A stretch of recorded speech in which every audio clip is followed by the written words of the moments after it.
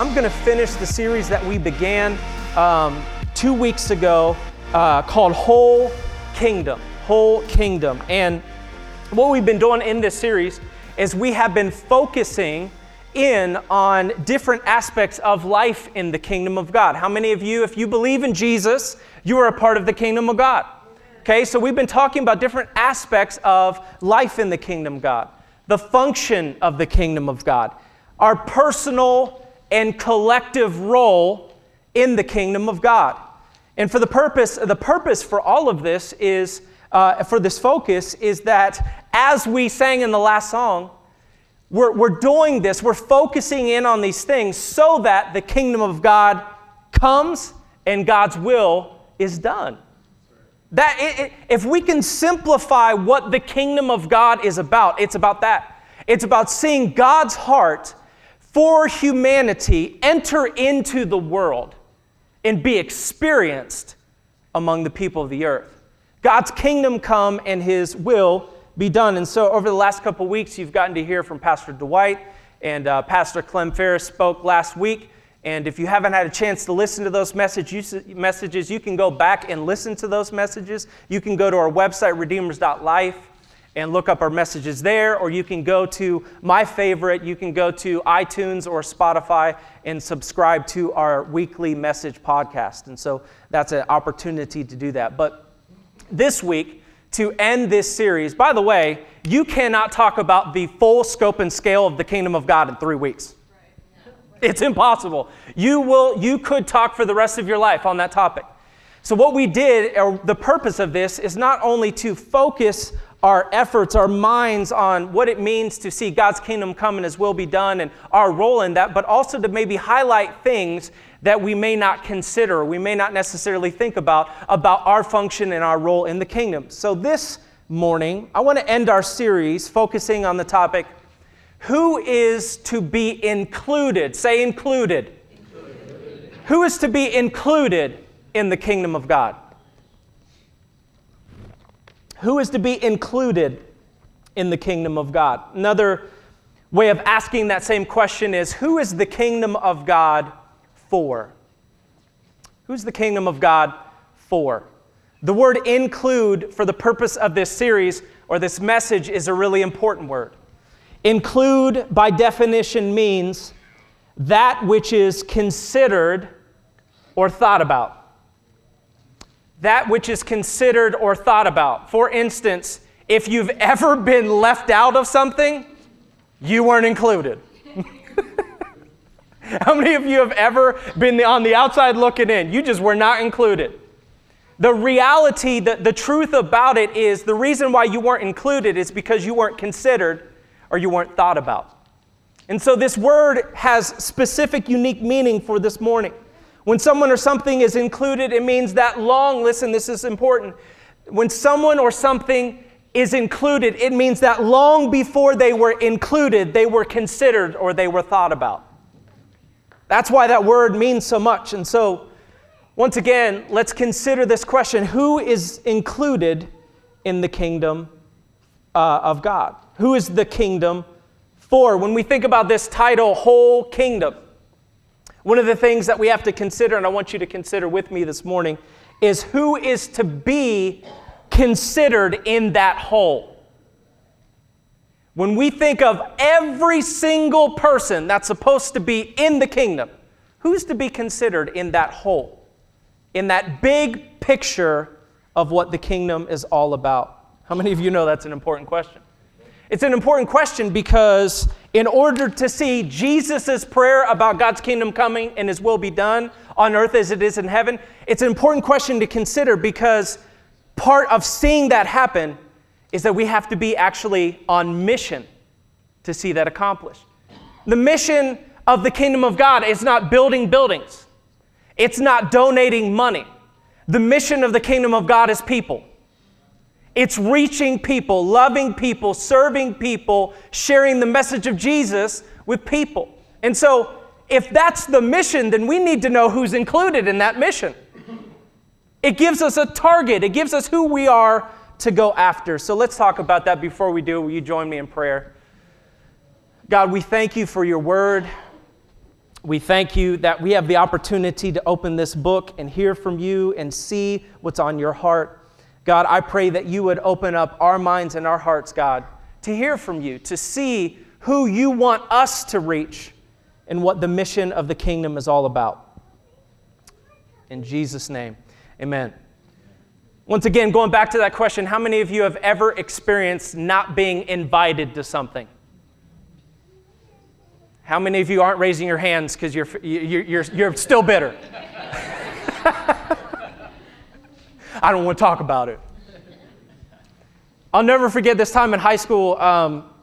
I had, my own social circle, and part of my social circle was a couple friends from high school, and these friends happened to go to another church, and so I was really just kind of interested in getting to know or enlarging my social circle at that time. And so I just asked them, I think it was at school or maybe it was the summer, I don't remember, but I asked them, I was like, hey, what are you guys doing this weekend?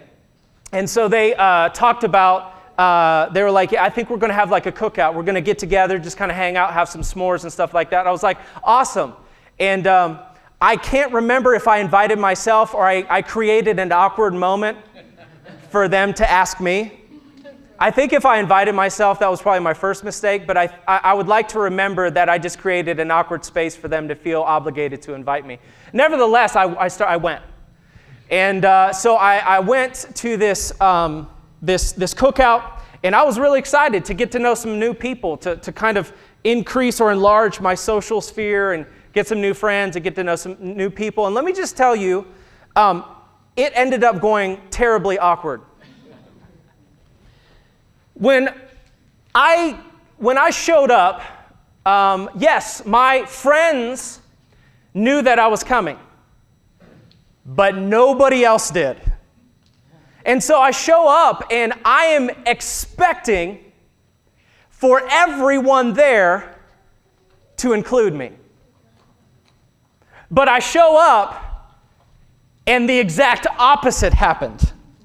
Listen to me. This is so important. It was evident that when they were planning this gathering, they were not considering or thinking about new people being a part.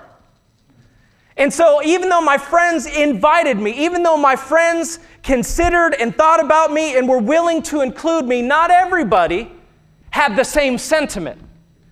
And so I spent the entire evening on the outside looking in. How many of you have ever been there? Like they got inside jokes that you can't get on the inside of? And they don't even explain. It was like I was in the room, but I was invisible. And here's the crazy thing. Once again, even though I was included and considered by my friends, I was rejected by the whole. So what is the moral of the story? The moral of the story is this, that when we lose sight of or are unaware of who is really included, because once again, I was invited. Can I tell you something?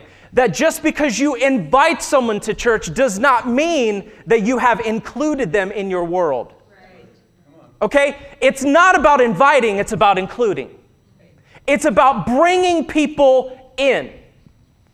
And so here I was invited, but it was glaringly apparent to me that I was not included. And I wasn't going to be included. They did not have the space or the place or the margin in their social circle for me. And so I'm here on the outside looking in. I'm there, but I'm not really connecting with anybody, because obviously when they were considering or thinking about this event, I was not considered, even though my friends invited me. The whole did not. And it was a short stay, and I left, and here's the truth. I never went back. I didn't go back because it was clear I wasn't included.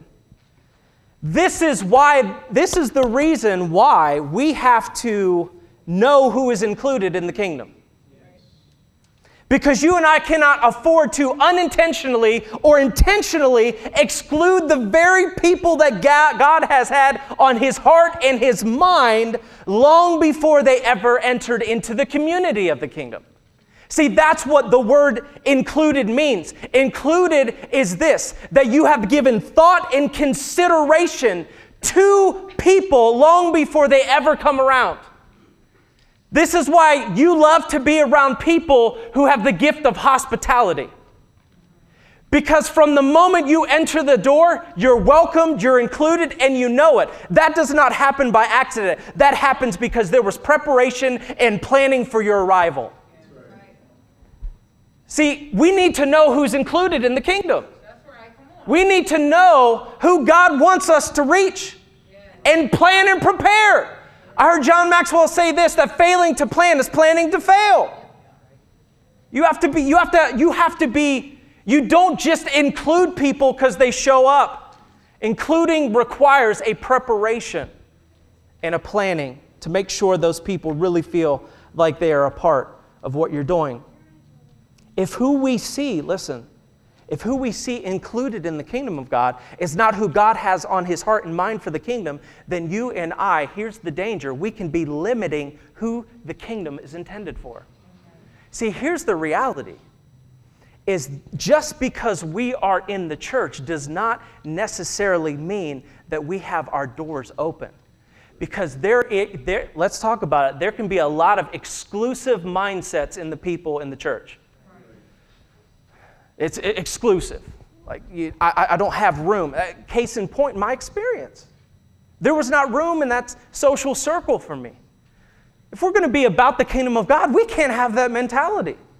We have to be willing to say the door is always open, and it's not just open because I'm inviting, but there's space in my circle because I have already been thinking about who will fill this, and I'm considering them so that they are here and they are a part. They're not on the outside looking in. That's right. And so this is why it's so important. One of the problems with the Pharisees, Jesus addressed it. And Clem talked about it last week. The Pharisees were literally preventing people from entering into the kingdom of God. They were making them jump through hoops. See, listen, if you've ever been on the outside looking in, you feel like there are these invisible hoops you have to jump through. And here I am in this environment, and I'm like, does nobody like me? Like, what's wrong with me that they don't even care to include me in what's going on? Maybe I had like some glaring issues that I didn't know about, but I mean, I think I'm a kind of a cool guy that could get into the circle. Evidently not. I felt the vibe. Jesus addressed this with the Pharisees. And here's the thing about the Pharisees. The Pharisees were, let me talk about the Pharisees. The Pharisees were people that knew about God and had a long history with God. And I'm just telling you, can I be totally honest, Pastor Betty? The longer history you have with God, the easier it becomes to be inclusive or exclusive. It just does. It just does. And here these guys have this long history, and Jesus rebukes them. He says, woe to you, scribes and Pharisees, hypocrites, because you shut off the kingdom of heaven from people. See, when we have a narrow perspective and understanding of who is included in the kingdom of God, we can shut the kingdom of heaven off to the very people that God actually had in mind. When we don't understand God's heart for people, because that's really what it is, when we don't understand God's heart for people, we will have the tendency to see them as enemies to the kingdom rather as people that God has assigned us to. Just because you disagree with someone does not automatically make them your enemy. We can tend to treat those who are unfamiliar with the kingdom of God as enemies rather than assignments. People that God has actually allowed to cross our path to love well. This is why we need to know who's included. So who then is included in the kingdom? Let me get to it because I've been talking way too long. Be prepared for another 20 minutes. Who's included in the kingdom? Here, this is the main point. If you get this point, you can leave right now. I hope you don't. But you can leave right now. Here's the main point for the message. If you get this, you can leave understanding the full scope and scale of what I'm trying to communicate. Who is included in the kingdom of God is this. The kingdom of God is as much for the one who does not know the king as it is for the one who does know the king. Included. Now, some of us, we got our mental we're spinning because it's like, well, wait a minute, are you saying that like anybody who's just, everybody goes to heaven? I'm not talking about that. I'm talking about included. I'm not talking about in the kingdom. There's a difference, and I'm going to get to it. The kingdom of God is as much for the one who does not know the king as it is for the one who does know the king. See, you and I were included in the kingdom of God long before we have ever entered into the kingdom of God. We were thought about. We were in the mind and heart of God before we ever entered in.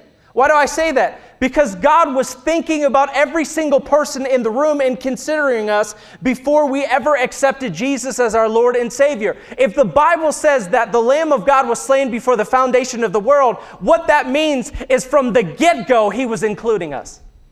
He was considering us. He was thinking about us. Because that's what included means. It's about thinking ahead, preparing for people to come. See, we were on the mind of God long before we ever entered into the kingdom. See, this is the difference between being included in the kingdom and being in the kingdom.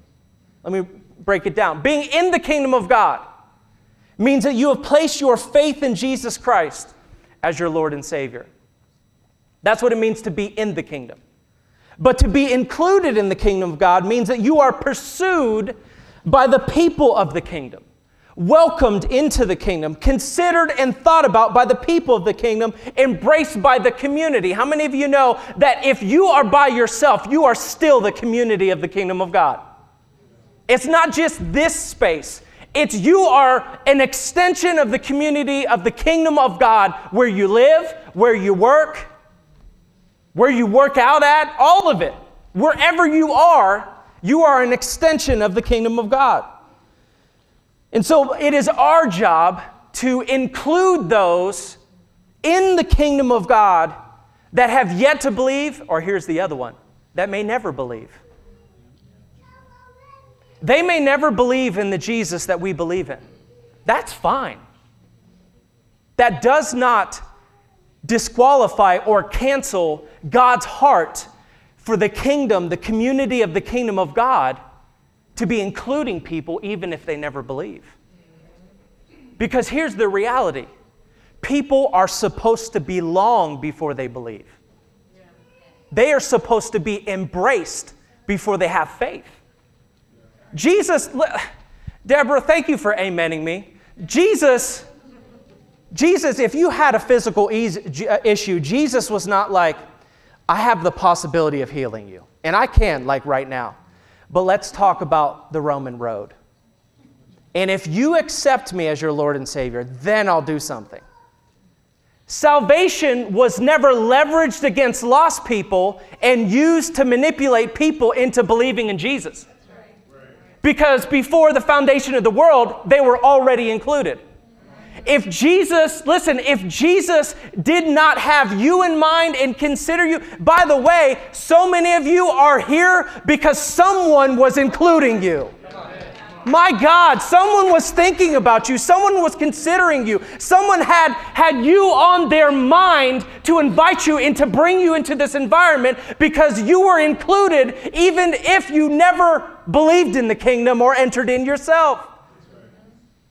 This is the mission. Listen, if God did not include people, He would have never came to the earth in the first place. Because He did not come to the people that already believed in Him. He arrived at the doorstep of people that had no faith in Him and didn't even know who He was. It's quiet in here. Matthew chapter 4. This is where we see it. Matthew chapter 4, verses 15 and 16. Or 13 through 15. It says, leaving Nazareth, this is Jesus. He went right after He goes through the 40 days in the wilderness. It says, leaving Nazareth, He went and lived in Capernaum, which was by the lake in the area of Zebulun and Naphtali. Those are two regional tribes. This was their territory, but it was really no longer a Jewish territory. This was very much people that had migrated into this area that did not believe in the Jewish faith at all. He said the land of Zebulun and land of Naphtali. By the way, This is a prophecy from the book of Isaiah that was written over 600 and 700 years before Jesus ever did it. What does that tell us? That tells us that God was thinking about who he was going to include in the message of Jesus 700 years before Jesus ever arrived. And so he says, the land of Zebulun, land of Naphtali, the way of the sea beyond the Jordan, to the Galilee of the Gentiles. What is a Gentile? A Gentile was the name that the Jews gave people that did not believe in their God. And who does Jesus go to? He goes to the Gentiles. Thank you, Duncan. I'm going to put a sticker on your chart in my office. You got the Elder Star. 5 stars and there's a pizza party at Pizza Hut. Dana's at 4. He's been at 4 for a long time. I'm just waiting. Waiting for him to... Oh, man. Dana's at like 80. Dana's got rollover stars. But see, listen. This shows us a picture that God has always included those that have yet to know him in the kingdom. This is not something new. Even in the Old Testament, in one of your favorite books, the book of Leviticus. That's a joke. I'm just telling you, if you were new to believing in Jesus and someone said start at Leviticus, they hate you. That's where you go to be punished. But even in the Levitical law, God had those that the people of God included in his law. Listen to this. Look at Leviticus chapter 19, verse 22. And this is, man, I'm about to go so deep, and I hope you guys get this because this is crazy. Leviticus 19:22. When you reap the harvest of your land, do not reap to the very edges of your field, or gather the gleanings of your harvest. Leave them for the poor and for the foreigner residing among you. And then God puts his stamp of approval on it.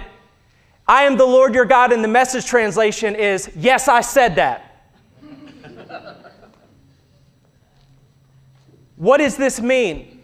This means that all of the Jewish farmers in their plots of land, when they were planting crops, God commanded them not to harvest all of it for themselves.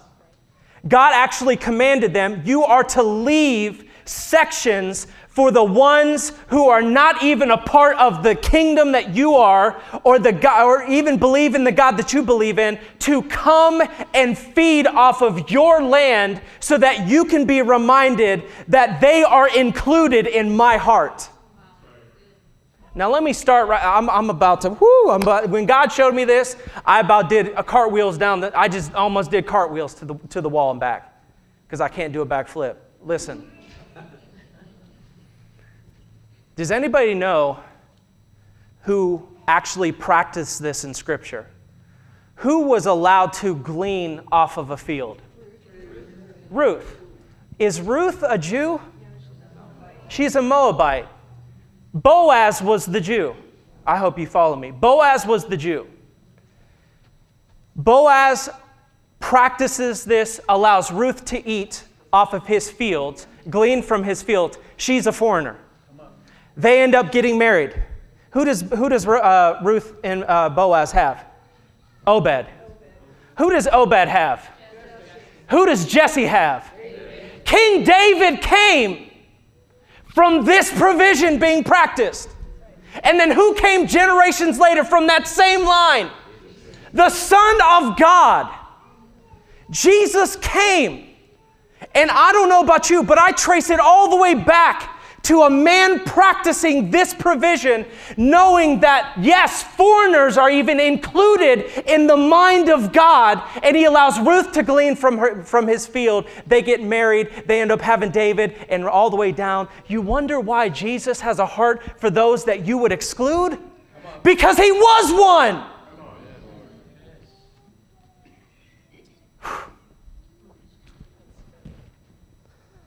Let's go on. Not only that, In Leviticus 19:34, listen to this. The foreigner residing among you must, non-optional, must be treated as your native born. And then he goes on to say, love them as you love yourself. For you were foreigners in Egypt. Yes, I said it. For you were once foreigners in Egypt. Here's the reality, and I'm just going to say it because it's the honest truth. My love for people not in the kingdom has had to grow over time because I was born in a Christian family. And it's really difficult sometimes when you are born into something to not realize what it feels like to be on the outside. You're just born into it. You're familiar with it. And God commands the people, he says, you are to treat the foreigner like a native born, and you are to love them like you love yourself. Yes, I said it. I am the Lord your God. Why? Because ultimately, it was a prophetic picture in the Old Testament that when Jesus arrives on the scene, it's no longer, the Jewish people are no longer exclusively able to be a part of the kingdom. He opens up the doors to every single human being on the earth and says, it's all for everybody. And all the way back in Leviticus, you see the mind and heart of God to include those that could easily be excluded because we're born in it. Here's the other truth. If you got saved and it's been a long time, the reason why he said, remember when you were a foreigner, is so that you would always include the foreigners among you. He said, you were a foreigner at one point, and you see what I did to include you? I didn't have to come into Egypt and deliver you. You could have died, and the people of God could have died in Egypt. I didn't have to go out and deliver you, but I did because you were included in what I wanted to do. And he opened the doors to them. See, what was God saying in Leviticus 19:34? He was saying, you are to love them and embrace them as family, even though they are foreign to your faith. You are to love and embrace them as family, even though they are foreign. He was saying you are to include them, not tolerate them. Amen. There is a difference. We're not called to tolerate people. We're called to welcome them in. Embrace them. And guess what? It's hard because you won't want to tolerate them at times. You won't want to tolerate the things that they're not used to. Okay? Listen, the crying in the back does not bother me at all. I grew up in a youth ministry where I had to chase people around a pool table in the middle of worship. We were playing freeze tag. This is not the time. Okay, when you come into church, you're just supposed to sit down, bro. Just sit. He was joking the mess out of me. About pulled a muscle trying to get that dude to sit down. Dang. But if God didn't change my heart, I would have not included, I would have tolerated. And then I would have prayed and complained to God the whole time. God, they are so annoying. Why are they here?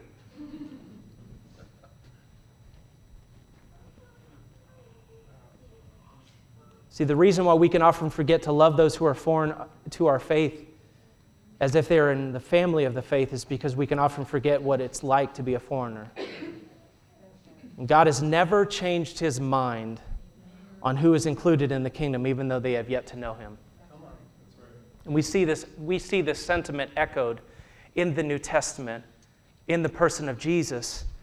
And so Jesus takes it one step further. He doesn't just say, you are to love the foreigner like a native. He says, you are to love your neighbor as you love yourself. Luke chapter 10, verses 25 through 37. This is where we're going to wind everything down. Luke chapter 10, verses 25 through 37. Jesus is having a conversation with someone who has tenure in the synagogue. Someone who is well-versed in the Bible, someone who's been around the kingdom of God, knows what it's like to be Jewish. And it's interesting because he sees Jesus and he comes up and begins a conversation to actually question Jesus. It says in verse 25, it says, just then a religious scholar stood before Jesus in order to test his doctrine. He posed this question. He said, "Teacher, what requirement must I fulfill if I want to live forever in heaven?" Now, it's interesting because he's basically like, what do I need to do to guarantee my salvation?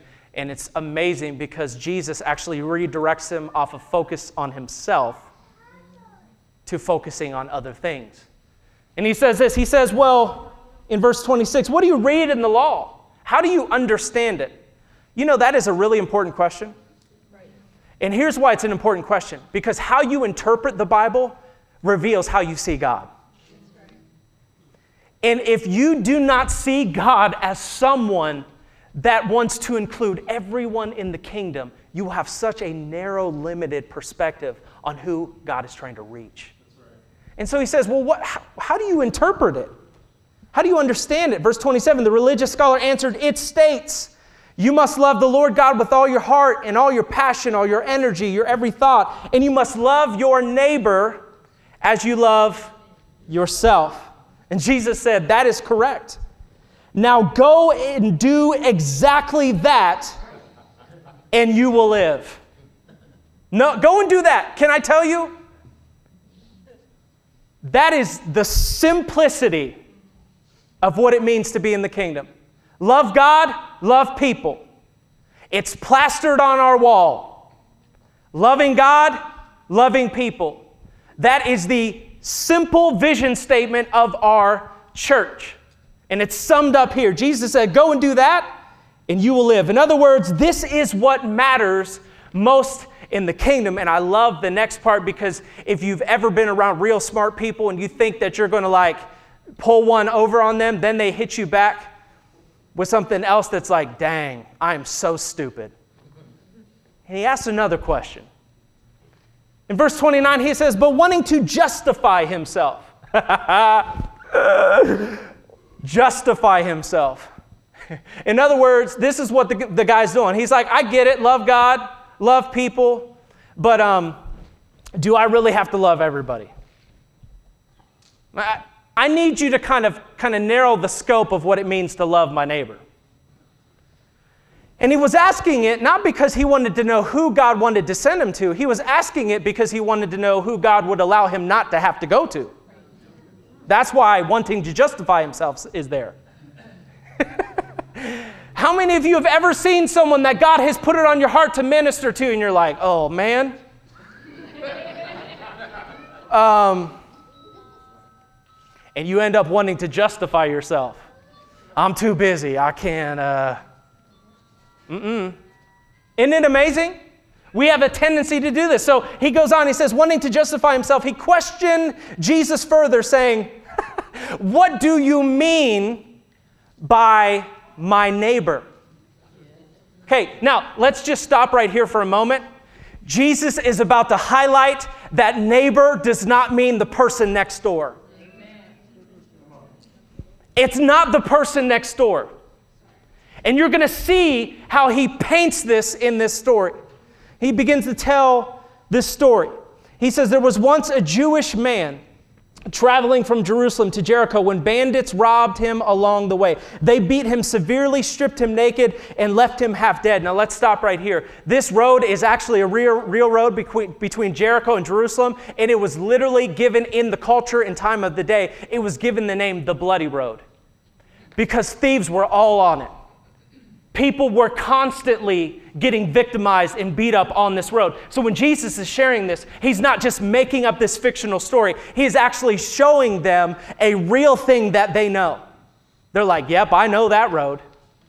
And so he says that a man got beat up. This Jewish man on the road was beaten up. In verse 31, a Jewish priest walking down the same road came upon the wounded man, and seeing him from a distance, the priest crossed to the other side of the road. Not my problem.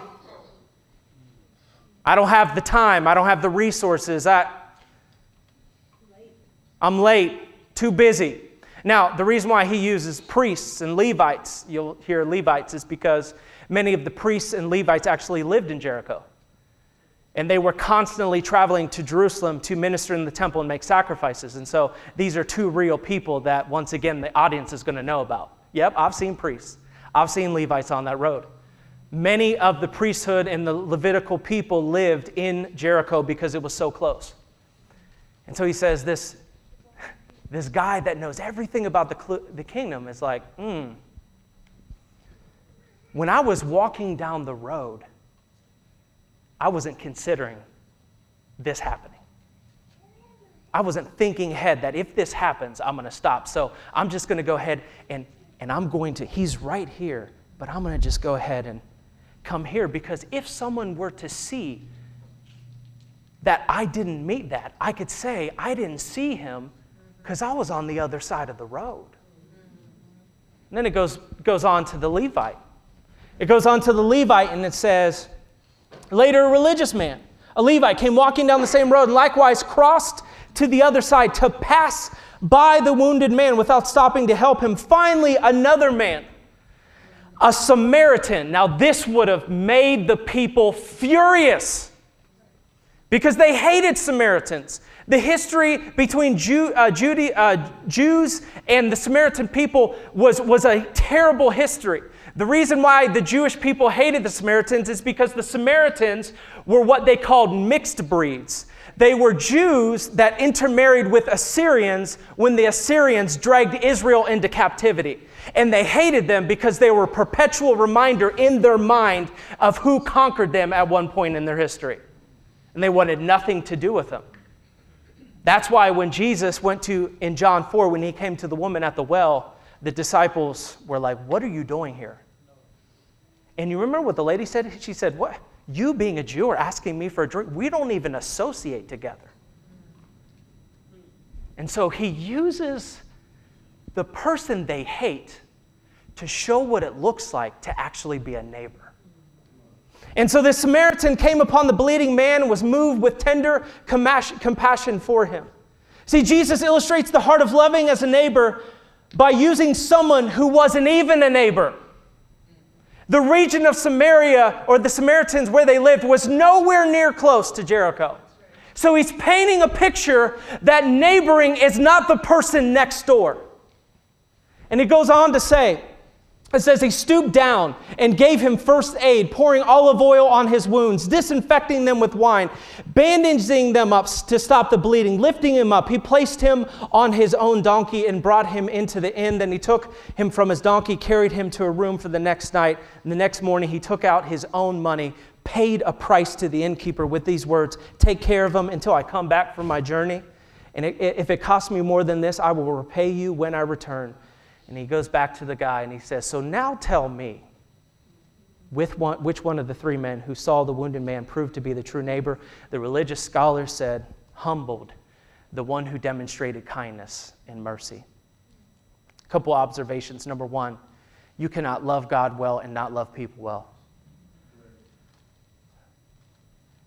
You say you love God, that means you love people well.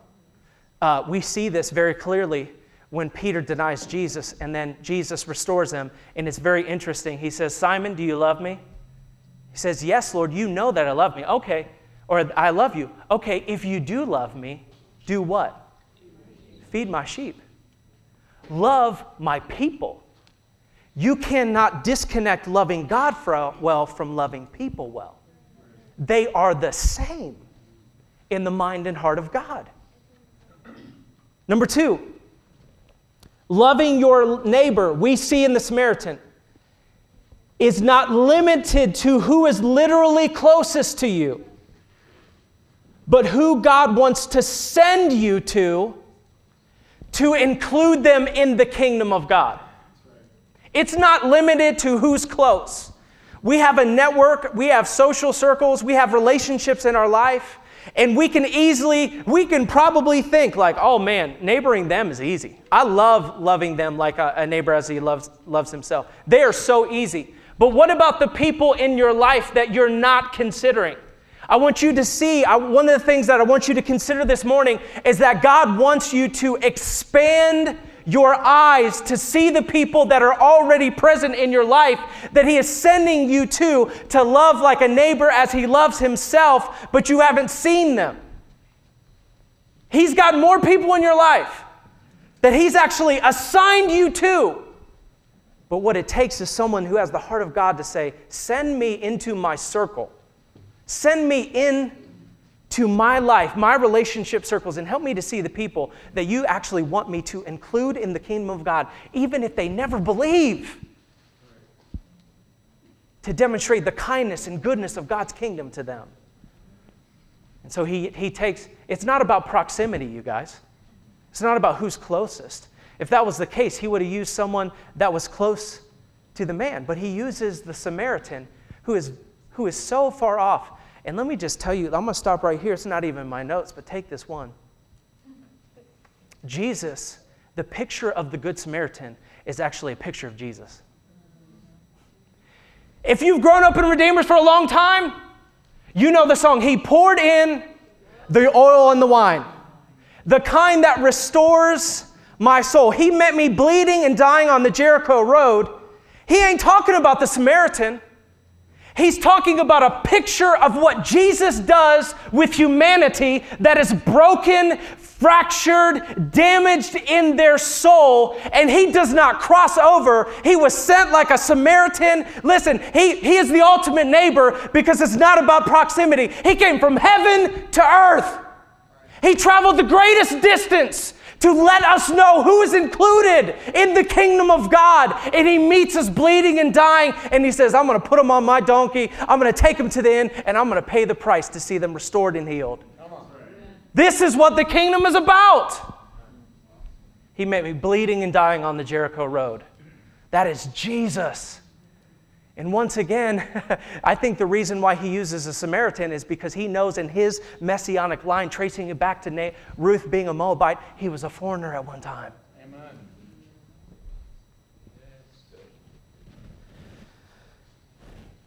What does it look like to love your neighbor as you love yourself? It's not about proximity, guys. Christmas, a couple days before Christmas, I think it was the Sunday before Christmas Eve service, we are driving down the road to church. And let's talk about this. If you are familiar with the intersection of 70 and Hamilton Road, where all of the homeless camp stuff is. Anybody see that? See, the religious part of you would be like, we need to clean this up. We need to get rid of this. This is not a good look. This is not good for the city. But you know, the thing that I love about Jesus is Jesus goes to where his hands get most dirty to include them in the kingdom of God. So we're coming to church on Sunday morning before Christmas Eve, and my wife had this picture, this dream of Ella before she was even born, that she would be someone to be moved by compassion, and she would go around and play guitar for homeless people. And so here we drive up, there's a guy walking down begging for money, and Ella says, Mom, Dad, is Santa going to get them anything for Christmas? And Allison, being the more spiritual person than me, says, no, probably not, but we can. Now here's a crossroads moment. Am I going to see this man included in the kingdom or not? And so, sure enough, we go to church, we come home, and I had a neighbor give me a gift card. Every year during Christmas, he gives me gift cards because he knows I'm a pastor. And he asked me if there's anybody that needs these, just hand them out to whoever. So we have a $50 gift card. So we go to Kroger's and we go shopping. And this is such a teachable moment. We go around. She needs to be the pastor. I mean, she is the pastor, really, but I just talk a whole lot. She's the pastor. But we go to Kroger, and she's asking the kids, what do you think that they would like? What do you think could last a long time? So we get jars of peanut butter. We got loaves of bread. We got the whole thing. And then the Lord says to me, then Allison asks him, well, it's cold out there, so what would he need? So we go and we grab sleeping bags, and we got all this stuff. And then the Lord's like, I want you to give him your favorite jacket. And I'm like, I don't think that was Jesus. I think, not my Nautica jacket. Nobody wears Nautica anymore but me. But not my Nautica jacket. And he's like, huh. He says, Caleb, it actually needs to cost you something to love people. And so to this day, it hurts not having that jacket. I'm going to be honest. I think I saw on TBN, if you sew something, you'll get something better. So I'm like, stop it. I'm kidding.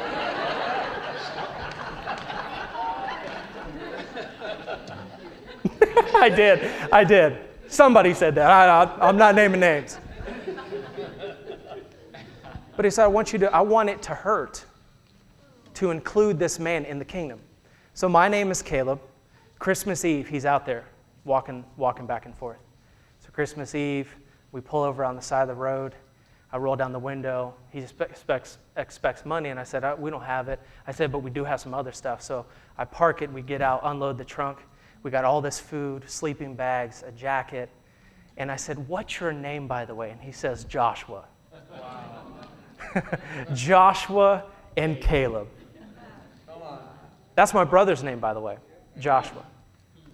I said, well, we should know each other because in the Bible, we went into the promised land together. And he said, hey, man, I really appreciate this. There's not too many people that actually stop and give me stuff. They may give me money, but they don't actually stop and give me stuff. So here's the thing. If you have the desire to clean that up, you better not because some of my stuff is in there.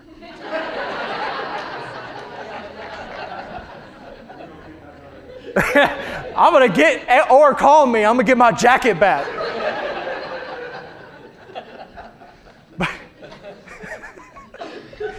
But listen, this is what it's about, including in the kingdom. And this is from my daughter.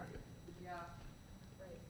You know, that's such a pure heart, but that's really the heart of God because it's not tainted by experiences where it's been taken advantage of or abused. Right. You know, when I think about this whole idea of loving your neighbor, no matter who that may be, as you love yourself, this is the way we tangibly include in the kingdom those whose God has intended to bring into the community of God. And when I see this story, there is no one in my life that has embodied this more to me and my family than my literal neighbors. And they're here, Mike and Justine. I told him I was going to talk about him. He was like, oh, buddy. He said, a lot of my friends talk about us, so that's fine. I absolutely love these guys. These are the best neighbors that I've ever had in my life. We moved into a court in 2010 or 11, and since the day that we moved in, time and time and time again, they have not been someone next door. You know what that means. You got people next door that the only time you see them is when they drive into their garage. They have been neighbors. And they've not only just been neighbors, but they've been neighbors that have loved us like they love themselves. And I've never seen anybody model it more than these guys. From day one, I remember I was out on the basketball. I have a basketball hoop, and I was out on the basketball court, and Justine comes over, and she greets me. And we start talking. And from the moment, it was like, welcome to the neighborhood. You know what that tells me? That there's something in their heart that said, whoever moves into that house, I am thinking ahead. I am considering that I will include them before they ever arrive. And from the moment we moved, they've done that. And I can't tell you, listen, my kids, I said this I said this in one sermon. If you got an attitude problem, put a kid around an adult because they will tell you who has an issue. My kids love Mike and Justine. I mean, they love them. There have been times where Zeke, Ella, or Gideon is like Jesus in Jerusalem. I'm like, where did they go? They're in the garage talking to Mr. Mike and Justine. And Zeke came out one day, and he looks over and sees Mike in the garage, and he goes, hey, Mr. Mikey. Love them. But you know what's amazing? is I am actually, as a dad, I am secure with them being around them. I feel like if they are around Mike and Justine, they're going to be taken care of. They're going to be protected. They're going to be watched out. If Mike is in his garage in our court and the kids go outside, I don't have any fear whatsoever because I know Mike is looking after my kids because he's included us from day one. Kindness over and over and over again. If you need a tool, come and borrow it as long as you bring it back, even if it's 8 months late. There's times where Mike has came over and he's like, you got my tool? Oh, my bad, I'm sorry. He's got all this fire in his back, and he said, if you need firewood, come and get it. No strings attached. Every single time. But we came over and we got them Christmas gifts, and he was like, oh, let me go to get the garage and get your gift. Who does this? They literally inspire me to be that to other people because they didn't have to do it. What are they getting out of it? Sees me, I love Mike. Mike will see me picking up the dog stuff in the yard, and he's like, I could watch you do that all day long. Right?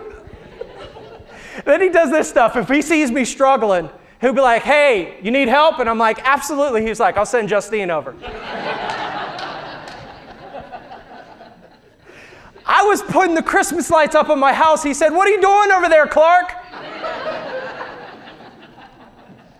It's just over and over again. We've been gone for a long time, and I call Mike and I said, hey, can you take Jubilee out? I give him my garage code. He comes in, takes my dog out, takes her on walks, like brings her back. I'm like, who does this? This is the one that probably was just, I was speechless. In the middle of December, I got COVID, and we were all quarantined in the house. Luckily, none of the other kids or Allison did get it, but I was stuck in the house. And there was just a moment where some of the kids had like colds and they were coughing and all sorts of stuff. And who did I call? I said, I think Allison called Mike and said, hey, Mike, can you just go and get us some cough medicine? He's like, no problem. Goes down to Kroger, comes back, leaves it on her doorstep, and doesn't even ask for a dime. I mean, that's amazing to me. But I'm just telling you, that's what it looks like to include people, to welcome them into the kingdom. No strings attached. Giving consideration and thought to it. They could exclude. But my point is they didn't have to be a neighbor. They could have just been the person next door. But there's something inside of their heart that is chosen to bear ownership and personal responsibility to say, I am going to make these people feel included. Our dog ran away, and I told Gideon, that's a wrap. She is gone. And at 10 o'clock at night, who comes to the door with the dog? Mike. This is what it means to include people in the kingdom. That you create space in your life, margin in your field to bless people, to show them the kindness and the kingdom of God through serving them and loving them and including them. That's what it means. The reason why they're here is because they're practicing being a neighbor. And so I just wanted to honor you guys this morning. When I text you and say I love you, it's because I really mean it. You guys have blown me away with your kindness.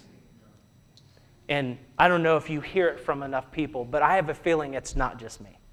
I have a feeling that there are plenty of people in your life that are like the 10 lepers. Only one comes back and says thank you, but I am taking personal responsibility from the bottom of my heart to thank you guys because you have welcomed us so well into that court. And I'm just telling you, Mike, if you guys move, we gone. We are out. We are raptured. Because I don't know if I will ever have a neighbor that has taken care of us as well as you guys. It's incredible. But this is what it looks like to be included in the kingdom. Who's included? Those that know the King and those that have yet to know him, and even those that may never know him. But our arms are open to welcome into the community. So who in your life?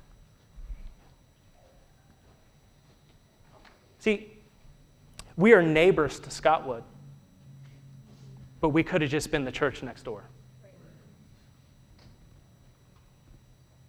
So who in your life have you not seen that God is actually sending you to love and welcome into the community of God? Will you stand with me?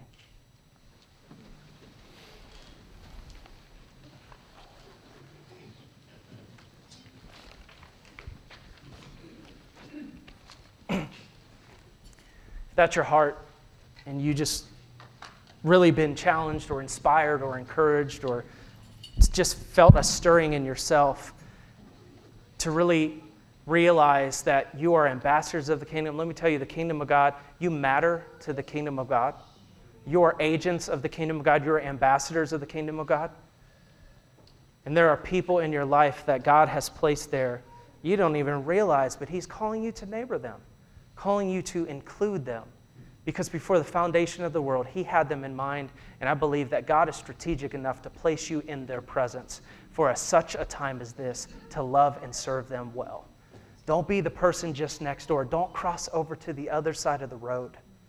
Serve the people that God has put in your life. And I believe that not just serve, but talk about Jesus with them. Mike and I have had so many conversations about Jesus. I recommended The Chosen to him. I don't know if he's watched it yet. It's besides the point. But love people. You cannot love God and not love people.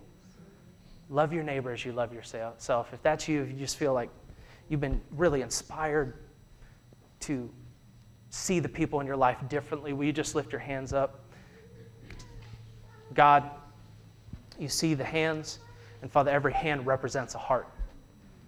Every hand represents the heart of someone who has in their heart, their desire, a longing, a passion to reach the people within their network, their relational social network, to neighbor them, to love them as they love themselves. God, I thank you, Lord Jesus, that you always had those we haven't even considered to be included in the kingdom. You've always had them in your heart, in your mind. And I pray, Lord Jesus, that we would begin to take steps to include them, because we are the body of Christ. You have sent us into the places that we're in, the neighborhoods, the jobs, the relationships, the families, the relatives. You have actually placed us there to include in the kingdom those that may not know you, have yet to know you, as well as those that already do. Speak to us, lead us, God. I pray that we would take courageous steps, bold steps. But Father, we would keep it simple, just loving people right where they are. In Jesus' name, amen. We love you. God bless you. We'll see you next week for Whole Soul. Once again, please consider inviting someone. We'll see you next week.